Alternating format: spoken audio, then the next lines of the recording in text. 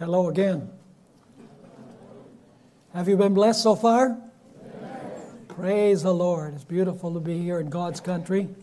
Before we begin our study, we do want to have a word of prayer. The title of our study today is God on Trial. And so let's have a word of prayer. Father in heaven, we come before your awesome throne, and we come boldly because we come in the name of Jesus. We know that when Jesus intercedes before you, that you hear our prayers and you answer them. We ask, Father, that as we open your holy book, which was inspired by your Holy Spirit, that same Spirit that inspired your holy book will come and explain it to us as we study today. Help us to handle your word reverently and respectfully. Instruct us and empower us to live for you in these final days of Earth's history. And we thank you for the promise of your answer, because we ask it in the precious and holy name of our Lord and Savior Jesus Christ. Amen. As probably you gathered from the scripture reading today, we are going to focus on the book of Job. I want to make some introductory remarks, first of all, about the book of Job in general. First of all, we know that it's the most ancient book of the Bible. And it is a literary masterpiece. It was written by Moses as he tended Jethro's sheep in the desert of Midian. The story actually is taking place about 2000 BC. But Moses wrote it somewhere around 1500 BC. The story takes place in the northwest section of what today is Saudi Arabia. The first two chapters of the book are in prose. Then from chapter 3 through chapter 42 and verse 6, it is poetry.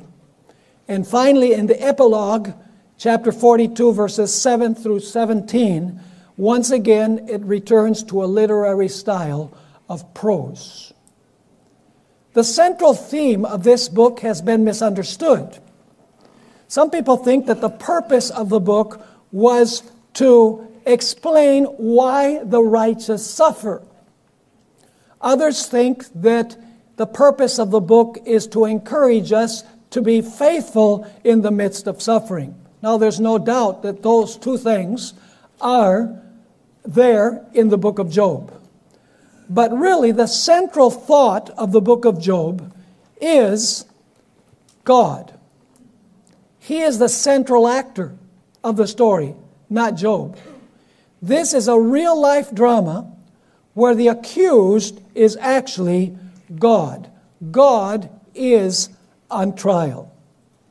Actually, when you read the book, you discover that what you have here is a judicial proceeding. It's a court scene. Because when you look carefully at the story, you're going to find a judge, you're going to find a jury, which are the sons of God, the representatives of the universe. You have an accuser or a district attorney. You have an accused, who many think is Job, but it's really God who is the accused. You have a defense attorney, which is actually God, because the judge in biblical times is also the one who is the defender of the innocent. You have an examination of evidence. You have a court verdict at the end, and then you have final rewards. The book is filled with legal language. Let me give you just one example of dozens that I have here written in my notes. Job 16 and verse 19, we find these words. Job is speaking. Surely even now my witness is in heaven, and my evidence is on high. Now it's important for us to realize that when Job went through this experience, there was no written revelation from God. There was no Old Testament, in other words, when Job went through this experience. So much of the knowledge that we have today, Job did not have access to. And for that reason, Job did not understand very much of what was happening. The heavenly universe was very much aware of everything that was happening on earth. But Job, who was living on earth, was totally unaware of what was happening in heaven at the same time. The book is a drama, a real life drama. So I want you to imagine a scene where the curtain opens, and on the stage, now you are on earth. And God is going to introduce Job. Let's go to Job chapter 1, verses 1 to 3, to see what kind of man Job was. There was a man in the land of Uz, whose name was Job. And that man was blameless and upright, one who feared God and shunned evil. And 7 sons and 3 daughters were born to him, a sign of God's blessing, many children, many blessings.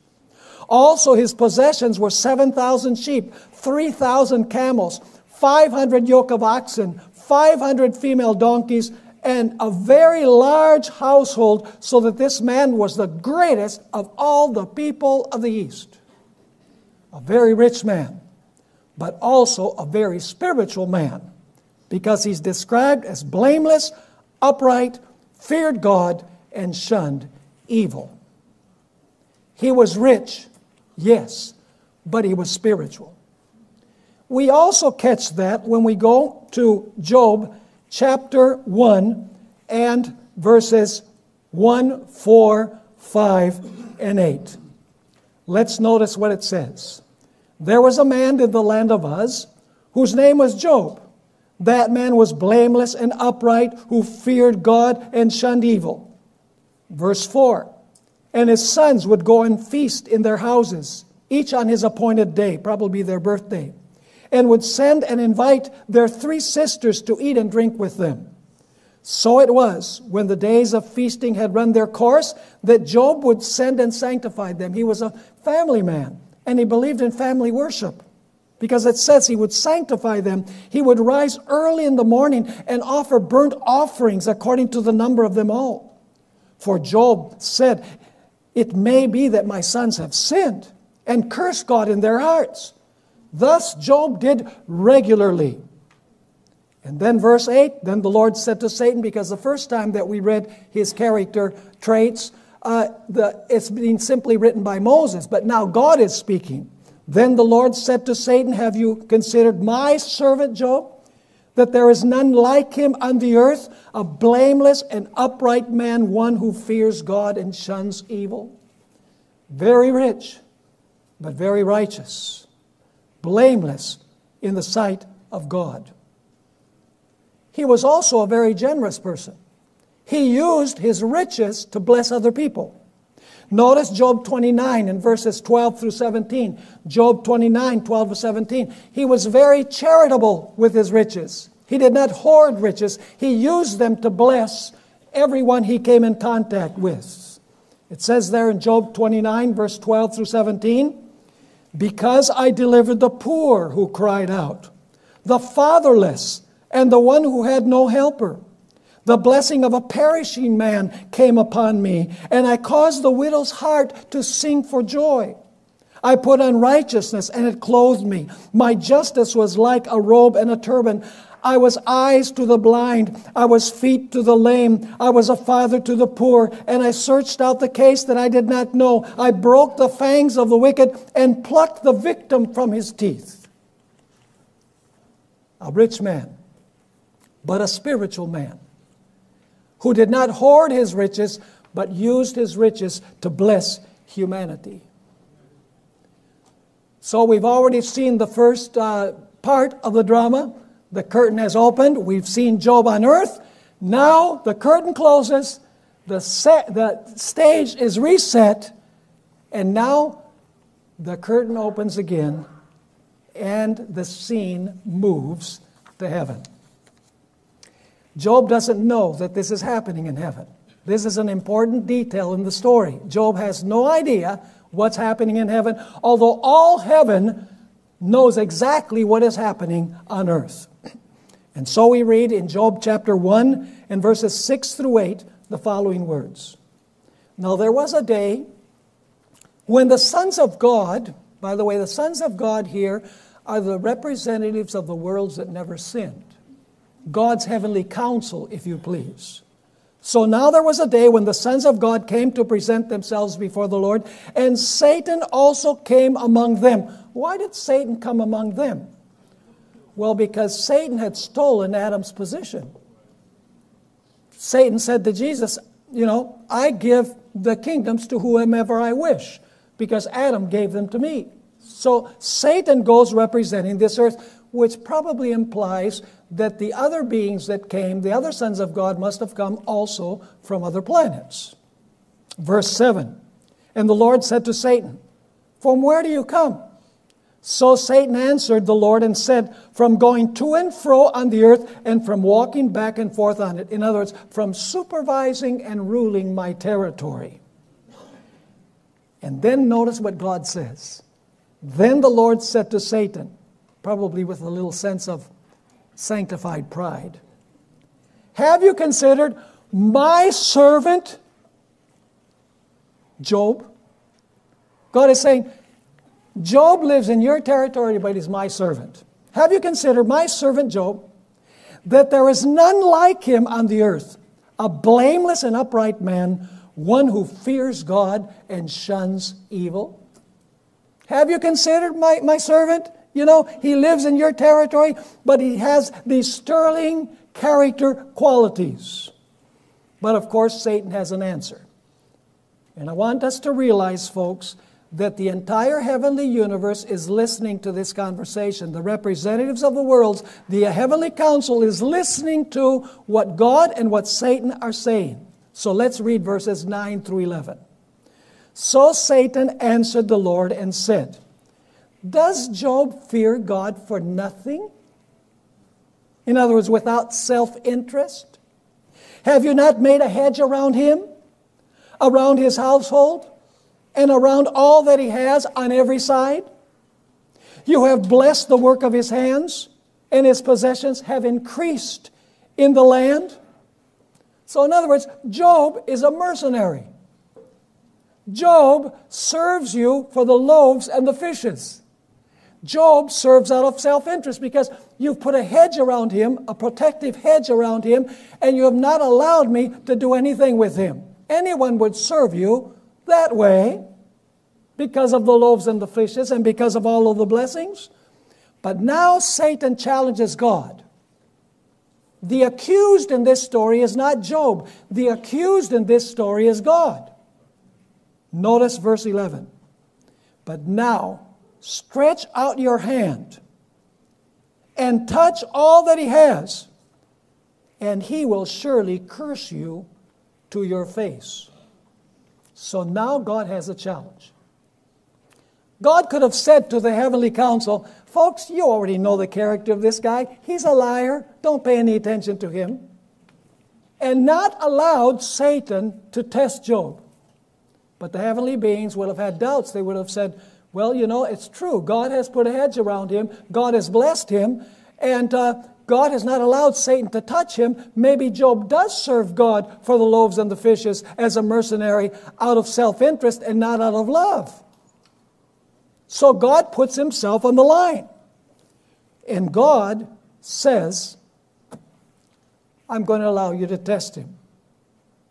He says, I am going to allow you to take anything and everything that he has.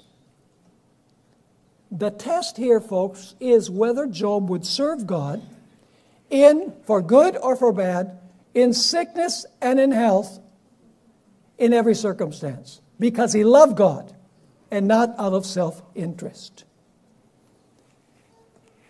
So the result is that God says to Satan, you can do anything you want with what he has. Notice Job chapter 1 and verse 12. And the Lord said to Satan, behold, all that he has is in your power. Only do not lay a hand on his person. So Satan went out from the presence of the Lord. Are you catching the scene? Who is the accused? The accused is God. He says, you have prospered him. You have protected him. You have not allowed me to do anything with him. He serves you because he has self-interest. It's not because of love. And the whole heavenly universe is listening to this conversation that says, who can be right? And so now the curtain closes, the stage is reset, and the stage opens, the curtain opens, and now we are once again on earth. In a matter of a few minutes, Job loses everything that he has. The Sabaeans come and steal the oxen, all the female donkeys, and kill all of the servants. Fire falls from heaven and consumes the sheep and the servants. The Chaldeans steal the camels and kill all the servants. A violent wind hits the house where his sons and daughters are gathered, and every single one of them is killed. These calamities did not occur over the course of days or weeks or months. They occurred one right after another. Because the Bible says that as this one was giving his bad report, the next one was on his way to give his report. So in a matter of probably minutes or hours at the most, Job is bankrupt. He has absolutely nothing to call his. He's lost his oxen, his donkeys, his sheep, his camels, his servants, and his children. And the heavenly universe is observing and saying, how is Job going to react? Does he serve God for the loaves and the fishes? Does he serve God out of self-interest? Or does Job serve God because he loves God no matter what happens? Well, we find the answer to this question in verses 20 to 22. Then Job arose, tore his robe, and shaved his head, and he fell to the ground and worshipped.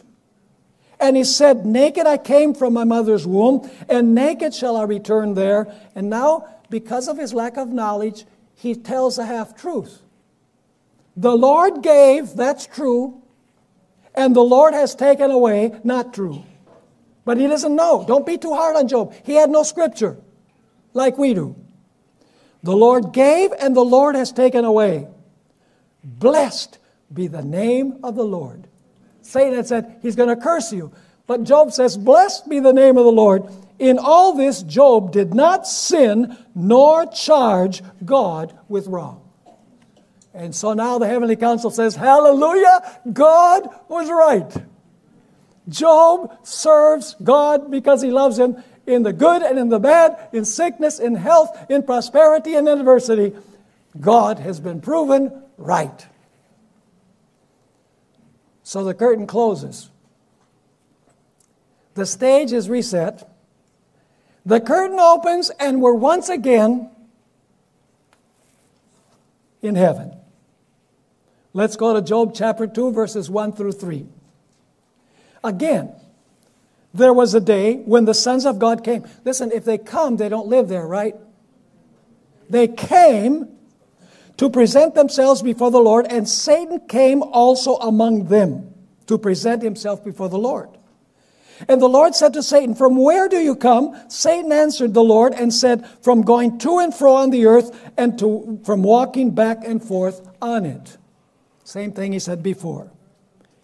Now God, with perhaps a little bit more of healthy pride, says, then the Lord said to Satan, have you considered my servant Job, that there is none like him on the earth, a blameless and upright man, one who fears God and shuns evil, and still he holds fast to his integrity, although you incited me against him to destroy him without cause?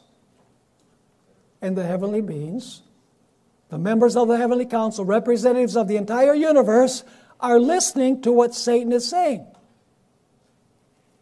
Of course, Satan has an answer. Verses 4 and 5. So Satan answered the Lord and said, skin for skin. Yes, all that a man has, he will give for his life. In other words, Job serves you as a mission, as a mercenary, because you didn't take his life. Anyone's willing to give up their possessions, but not their life. And verse 5 says, but stretch out your hand now, and touch his bone and his flesh, and he will surely curse you to your face. So now the heavenly beings are saying, yeah, God allowed Satan to take away everything that Job possessed, but God told him that he couldn't touch Job. So, maybe the devil was right, that, to spare his life, Job still keeps his trust in God as a mercenary. Maybe this is true. And so God now is going to respond. In verse 6, and the Lord said to Satan, behold, he is in your hand, but spare his life. God could have said to the heavenly council, you already saw that this guy's a liar. Job is still faithful to me. Don't pay any attention to him. But doubts would have remained because God had said, you cannot do anything to him personally. So now God says to Satan, go ahead. Do anything you want to him, but don't take his life. Because, of course, if he takes his life, the trial's over. And so now the curtain closes. The stage is reset. And now the scene is on earth once again. Job chapter 2, verses 7 and 8. So Satan went out from the presence of the Lord and struck Job with painful boils from the sole of his foot to the crown of his head. And he took for himself a potsherd, a piece of pottery, with which to scrape himself while he sat in the midst of the ashes. Now Job has lost his health. He's lost all of his possessions. Now he's lost his health. And next he's going to lose the support of his wife. Job 2, verses 9 and 10. Then his wife said to him, do you still hold fast to your integrity? Curse God and die. Whose instrument was she? Satan's instrument. That's what Satan had said. Curse God and die. But he said to her, you speak as one of the foolish women speaks.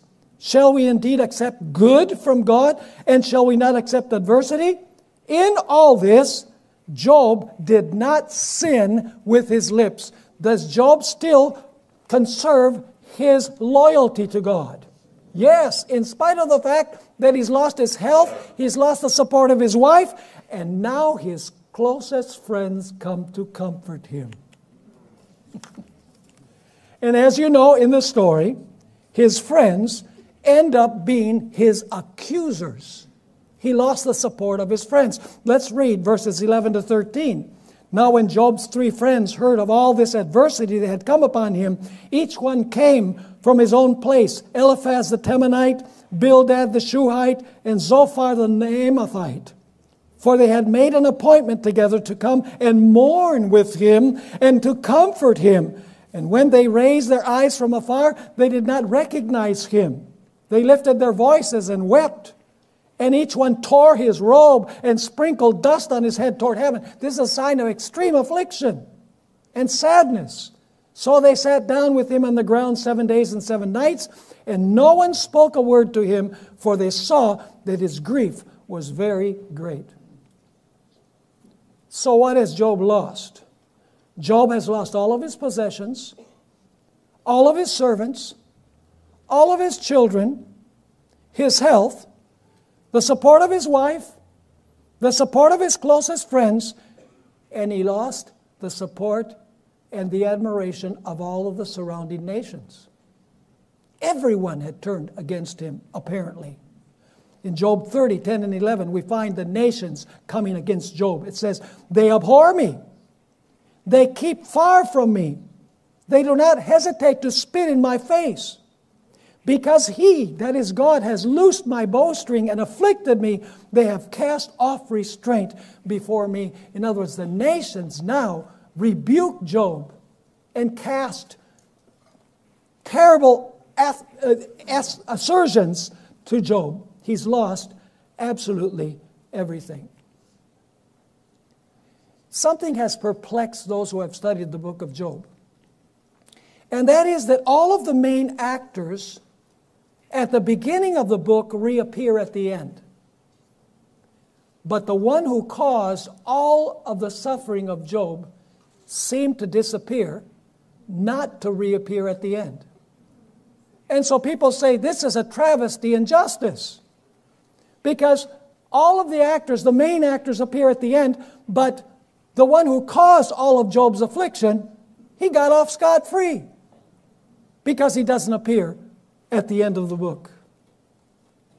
Is it just possible that he does appear at the end of the book, but he's no longer called Satan, but he is called by a different name? We'll see. Now, in order to understand this book, I want to underline this again. Job had no written revelation from God. The first books of the Bible were written 500 years approximately after this story took place. Job really believed that God, whom he loved with all of his heart, whom he had an intimate relationship with, had turned against him for some unexplainable reason.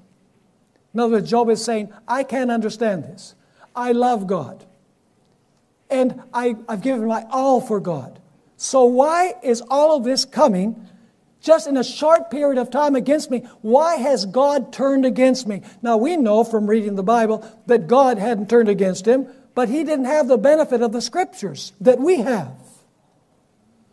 So Job was tempted to throw in the towel. The book tells us that he was tempted to think that perhaps God was dead. He was tormented with doubts and with questions because God had seemed to forsake him for no reason whatsoever. You see, Job had lost everything, including the idea that he had lost the support of his closest friend, God. So he had nothing. Now let's go to Job 16, verses 11 to 14. We've studied the first 2 chapters of the book. Beginning with chapter 3 all the way through chapter 38, Job is crying out to God, and God's answer is absolute silence. It seems like God has forsaken him as well. Let's notice several passages where Job describes his feelings as he cries out to God. Job 16, 11 to 14. Job says, God has delivered me to the ungodly and turned me over to the hands of the wicked. I was at ease, but he has shattered me. He's talking about God. He also has taken me by my neck and shaken me to pieces. He has set me up for his target. His archers surround me. He pierces my heart and does not pity. He pours out my gall on the ground. He breaks me with wound upon wound. He runs at me like a warrior. Job is saying, I don't understand what's happening. Why my most intimate friend has withdrawn the hedge of support, the hedge of protection. I just do not understand it. In fact, he shed tears during this period. Notice verses 16, 17, and verse 20 of chapter 16. Here Job says, my face is flushed from weeping, and on my eyelids is the shadow of death. Although no violence is in my hands, and my prayer is pure. My friends scorn me. My eyes pour out tears to God. He's crying out to God, why have you forsaken me? In Job 19, verses 6 and 7, once again, we find Job crying out to God. Know then that God has wronged me and has surrounded me with his net. If I cry out concerning wrong, I am not heard. If I cry aloud, there is no justice. Notice verses 9 through 11. God has stripped me of my glory and taken the crown from my head. He breaks me down on every side, and I am gone. My hope he has uprooted like a tree. He has also kindled his wrath against me, and he counts me as one of his enemies. You kind of catch the gist of what's going on here? Notice Job 23, verses 3 through 9. He says, "Oh, that I knew where I might find him, that I might come to his seat. I would present my case before him and fill my mouth with arguments. I would know the words which he would answer me and understand what he would say to me. Would he contend with me with his great power? No, but he would take note of me.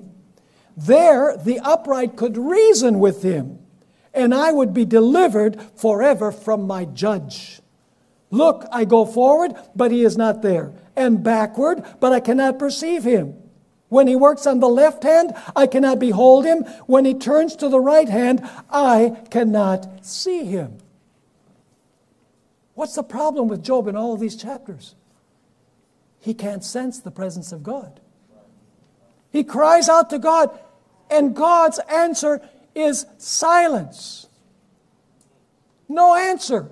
From chapter 3 all the way through chapter 38, God remains silent. In Job 30, verses 20 and 21, Job 30, 20 and 21, Job says, "I cry out to you, but you do not answer me. I stand up, and you regard me, but you have become cruel to me.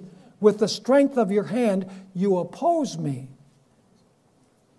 In Job 31, verses 5 and 6, Job complains to God, "If I have walked with falsehood, or if my foot has hastened to deceit, let me be weighed on honest scales." See, this is the judgment terminology. "Let me be weighed on honest scales, that God may know my integrity." And finally, in verse 35 of chapter 31, "Oh, that I had someone to hear me. I sign now my defense. Let the Almighty answer me. Let my accuser put his indictment in writing." But Job had mixed feelings. While he's crying out to God, he feels forsaken by God, and God's answer is silence. He has very mountaintop experiences where he exhibits strong faith in God. Now, if you think that it's wrong for Job to cry out, "Why have you forsaken me?" you would have problems with Jesus crying out, "Why have you forsaken me?" Jesus crying out, "Why have you forsaken me?" was not sin, because Jesus would have been a sinner. Jesus felt much like Job felt, or vice versa. He cried out to the Father. The Father's answer was silence until he was called forth from the tomb on resurrection morning. Notice some of the moments of great faith of Job. Job 13 and verse 15, interspersed with his crying out to God, for God to speak, to explain what's going on. He hasn't let loose of his relationship with the Lord, but he has questions. We find these mountaintop moments. Job 13 verse 15, "Though he slay me, yet will I trust in him. I will defend my own ways before him." In chapter 14, verses 14 and 15, once again he exhibits this great faith in the midst of trial and suffering. It says there in verse 14, "Oh, that you would hide me in the grave, that you would conceal me until your wrath is past, that you would appoint me a set time and remember me." And then he asks the question, "If a man dies, shall he live again? All the days of my hard service I will wait till my change comes. You shall call, and I will answer you. You shall desire the work of your hands." Beautiful passage. Notice Job 19 and verses 25 through 27. "I know that my Redeemer lives, and he shall at last stand on the earth, and after my skin is destroyed," in other words, after I decompose in the tomb, "this I know, that in my flesh I shall see God, whom I shall see for myself, and my eyes shall behold, and not another. How my heart yearns within me." So he had mountaintop experiences of faith and trust in God, but at the same time not having any revelation. He's questioning what's going on. He doesn't have the foggiest idea what is happening in heaven. Do you think it would have been a lot easier if he knew what was going on? Oh, it would have been a piece of cake for him. But his best friend had forsaken him. He'd lost everything. He thought also that he had lost the support of God, his closest friend. Notice Job 23, 8 through 12. Job somewhat understood why he was going through this experience. He says there in Job 23, verse 8, "Look, I go forward, but he is not there, and backward, but I cannot perceive him. When he works on the left hand, I cannot behold him. When he turns to the right hand, I cannot see him. But he knows the way that I take. When he has tested me, I shall come forth as gold." See, he had an inkling of what was going on. "My foot has held fast to his steps. I have kept his way and not turned aside." Was he still faithful, folks? Yes, he was. "I have not departed from the commandment of his lips. I have treasured the words of his mouth more than my necessary food." He has not lost his trust in God, but he has questions. He's puzzled about what is going on. So this happens from chapter 3 to chapter 38. Finally, when we get to chapter 38, God is going to say to Job, "Now you be quiet. It's my turn to talk." I gave you all those chapters from chapter 3 all the way to chapter 38. Now it's my turn. Notice chapter 38, verses 1 to 3. "Then the Lord answered Job out of the whirlwind and said, 'Who is this who darkens counsel by words without knowledge?'" What was the problem with Job? He spoke without what? Without knowledge. "Now prepare yourself like a man. I will question you, and you shall answer me." Said, "Time to be quiet, Job. You've asked me a lot of questions. Why? Now, my turn. I'm going to ask, and you are going to answer me." And from chapter 38 to chapter 40, God asked Job over 50 questions. And for each question that God asks, Job feels smaller and smaller and more insignificant. God is going to tell him there's an enemy loose in the universe. You see, don't focus on your little tiny problem. You see, I have a much bigger problem that involves you. But it's a great cosmic, universal problem that I have. So God breaks his silence and asks all of these questions. And in the process of asking these questions, from Job 38 and 39, God describes the order of creation week exactly the way it happened in the book of Genesis. God reveals his greatness. He said, "Job, were you there when I laid the foundations of the earth?" And of course, Job is saying, "No, I wasn't there."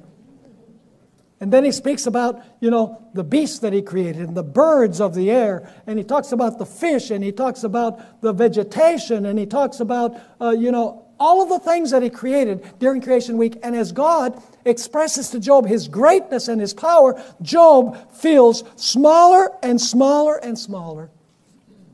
And so the passage concludes in chapter 40, verses 1 and 2, when God asks Job a concluding, incisive question. "Do you do well to argue with the Almighty?" That's where that last question that God asked. Do you do well to argue with the Almighty? And he continues, "Moreover, the Lord answered Job and said, shall the one who contends with the Almighty correct him?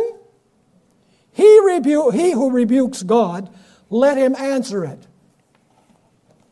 So God is saying to Job,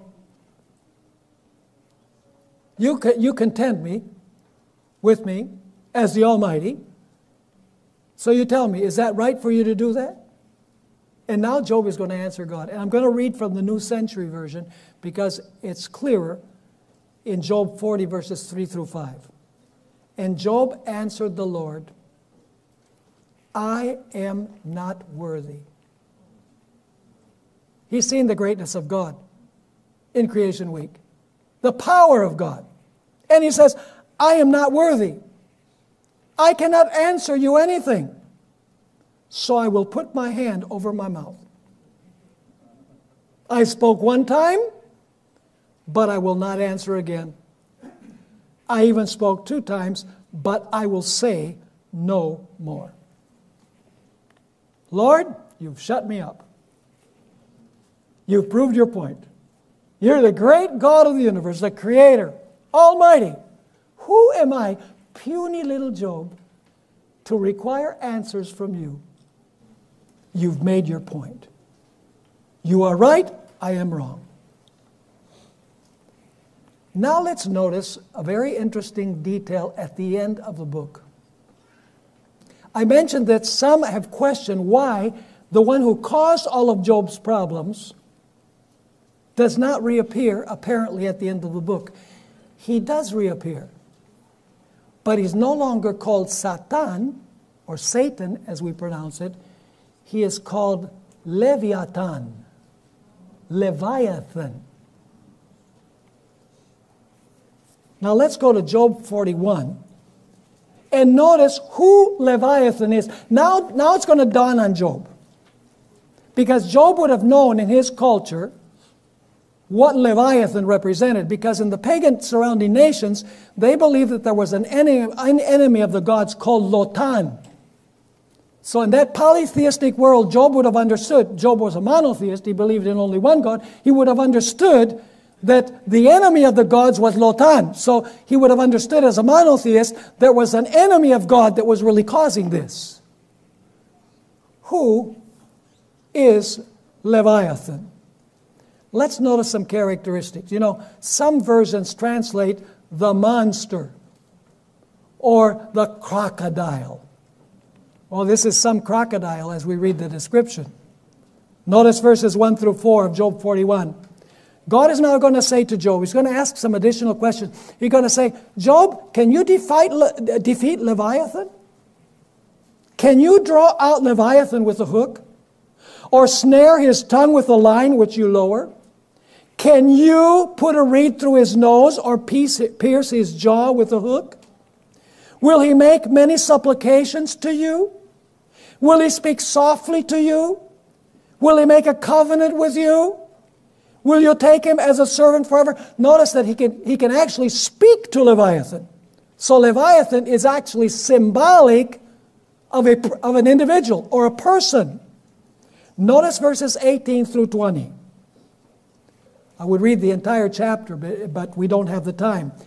It speaks about Leviathan sneezing, and when he sneezes, light flashes forth. His eyes are like the eyelids of the morning. Out of his mouth go burning lights. Sparks of fire shoot out. That's some crocodile, isn't it? Smoke goes out of his nostrils. As from a boiling pot and burning rushes, his breath kindles coals, and a flame goes out of his mouth. This is a creature from hell. Notice verses 24 to 27.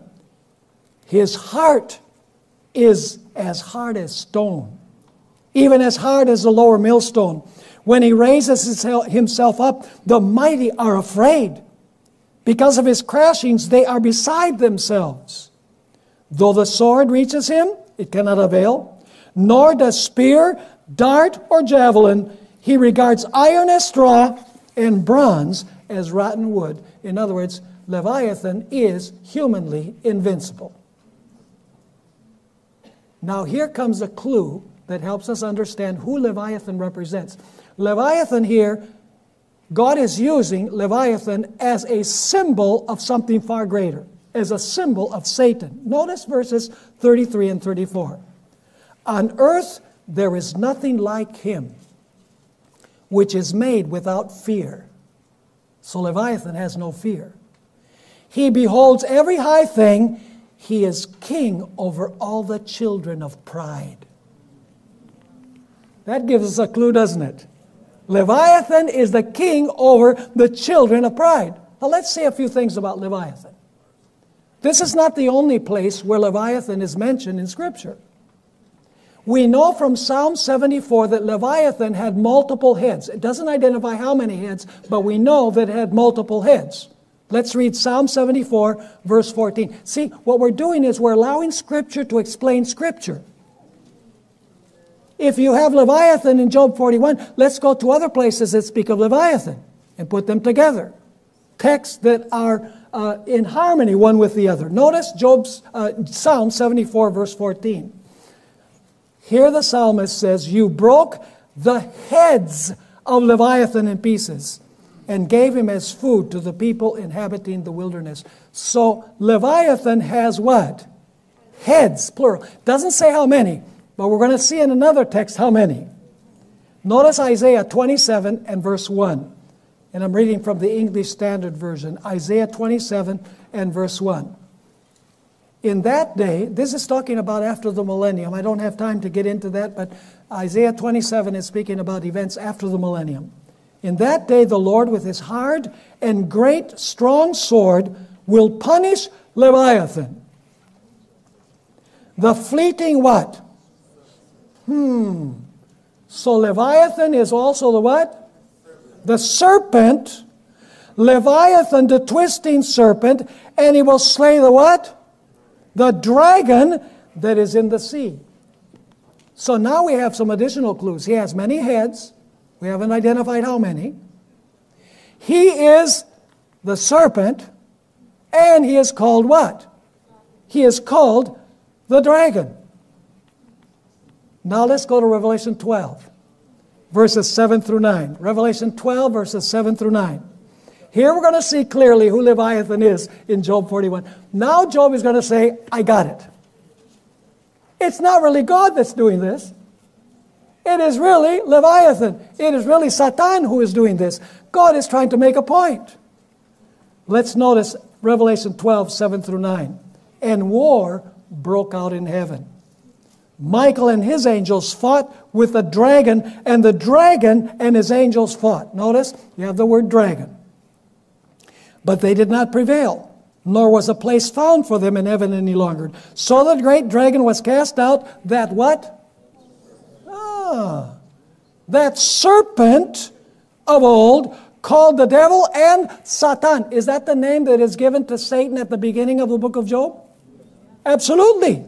So Leviathan is the dragon, he's the serpent, and he's Satan, who deceives the whole world. He was cast to the earth, and his angels were cast down with him. So now Job says, I know what's going on here. God is not to blame for everything that's been happening to me. It is Leviathan. It is Satan who is causing all of these things. And so even though Job has said that he's not going to talk again, he says, excuse me, Lord, can I speak again? Notice Job 42 and verses 1 through 6. Job 42, verses 1 through 6. Then Job answered the Lord and said, this is after seeing Leviathan. He understands now. Then Job answered the Lord and said, I know that you can do everything. Even what? Even defeat Leviathan, according to the context. And that no purpose of yours can be withheld from you. You asked, who is this who hides counsel without knowledge? See, the problem of Job is he didn't have the knowledge. Therefore, I have uttered what I did not what? I did not understand. Things too wonderful for me, which I did not know. Listen, please, and let me speak. You said, I will question you, and you shall answer me. I have heard of you by the hearing of the ear. But now my eye sees you. See here refers to understanding. It's not talking about the literal eyes. It's talking about understanding. It's as Eve when she was in the Garden of Eden. Satan says, your eyes are going to be opened. He's not talking about physical eyes because she had 20/20 vision. It's talking about understanding. Now, Job is saying, I have heard of you by the hearing of the ear. But now, I understand you. Therefore, I abhor myself and repent in dust and ashes. He's repenting of questioning God, not of sin, because it tells us that Job did not sin. What was the end of Job like? He got double of what he had before. Notice chapter 42, verses 12 through 14. Now the Lord blessed the latter days of Job more than his beginning.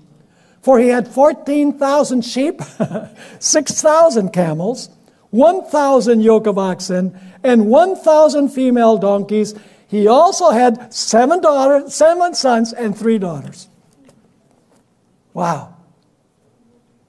So all of his trial ended up in what? In blessing.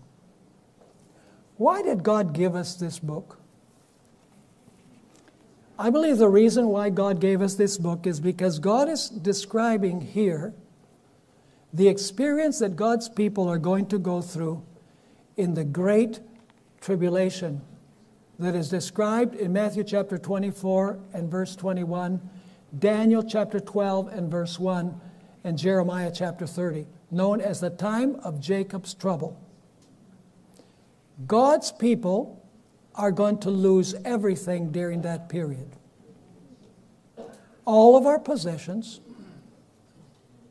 many of our friends, the support of our spouses, yes, our health as well, freedom. And it will appear during the time of trouble that even our closest friend, God, has forsaken us. Read the chapter on the time of trouble in Great Controversy. It's very similar to the story of Job. In fact, Ellen White refers to the language that we find in the experience of Job. So what happens if we love the Lord in the good times? Serve God as mercenaries. Serve God for the loaves and the fishes. And when everything goes well, we say, praise the Lord, I'm a Christian. But what happens when we lose everything? It's going to happen, folks. You remember the experience of the 3 young men who were thrown into the fiery furnace. For them, their love for God and their faithfulness to God was more important than their lives. They were willing to give up the most precious thing that God gave them, life itself. But you know, Job did not lose his life when he went through his tribulation. And the 3 young men did not lose their lives when they went through the fire.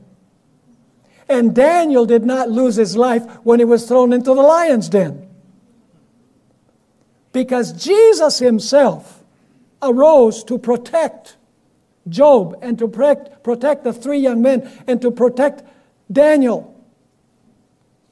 Because they trusted God and they loved God in the good times and in the bad times as well. So God's people are going to lose everything during this period. And I believe it's coming sooner than many of us think.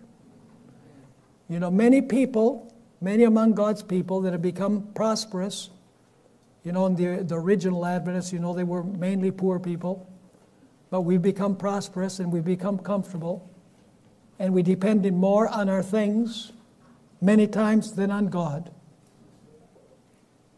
Are we prepared for the time when we will have nothing and it will appear that even God has forsaken us, although we know that He hasn't? Let me ask you, is the story of Job going to be beneficial to us during that period? Is the story of Jacob's struggle with the angel going to be beneficial to us? Is the story of the 3 young men in the fiery furnace going to be beneficial to us? Is the story of Daniel in the lion's den going to be beneficial to us? Yes. None of God's people who go through the final tribulation will lose their lives. They will be protected by God.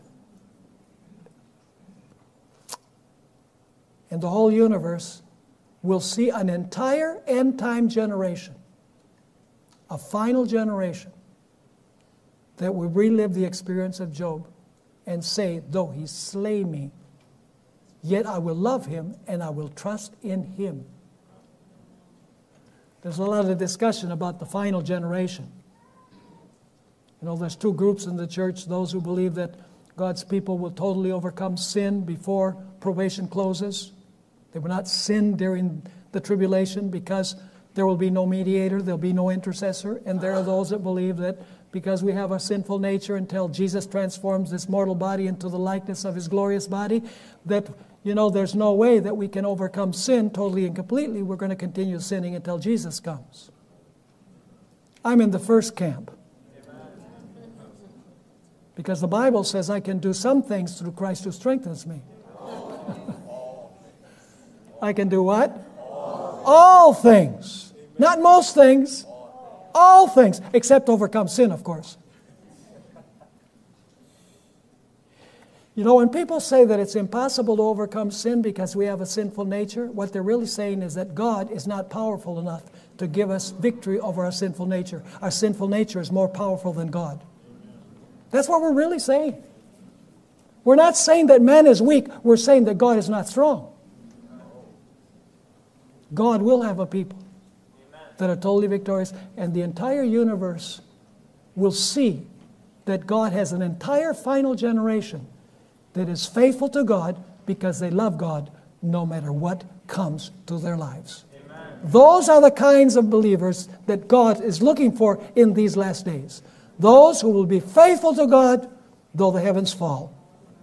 I end by reading James 5, verse 11. Behold, we consider those blessed who remain steadfast. You have heard of the steadfastness of Job, and you have seen the purpose of the Lord, how the Lord is compassionate and merciful.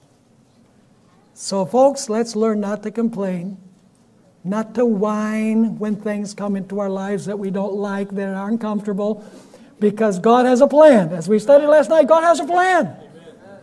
We don't know what the plan is until afterwards. And when we come out of the tribulation, say, oh, thank you, Lord, I hadn't thought about that.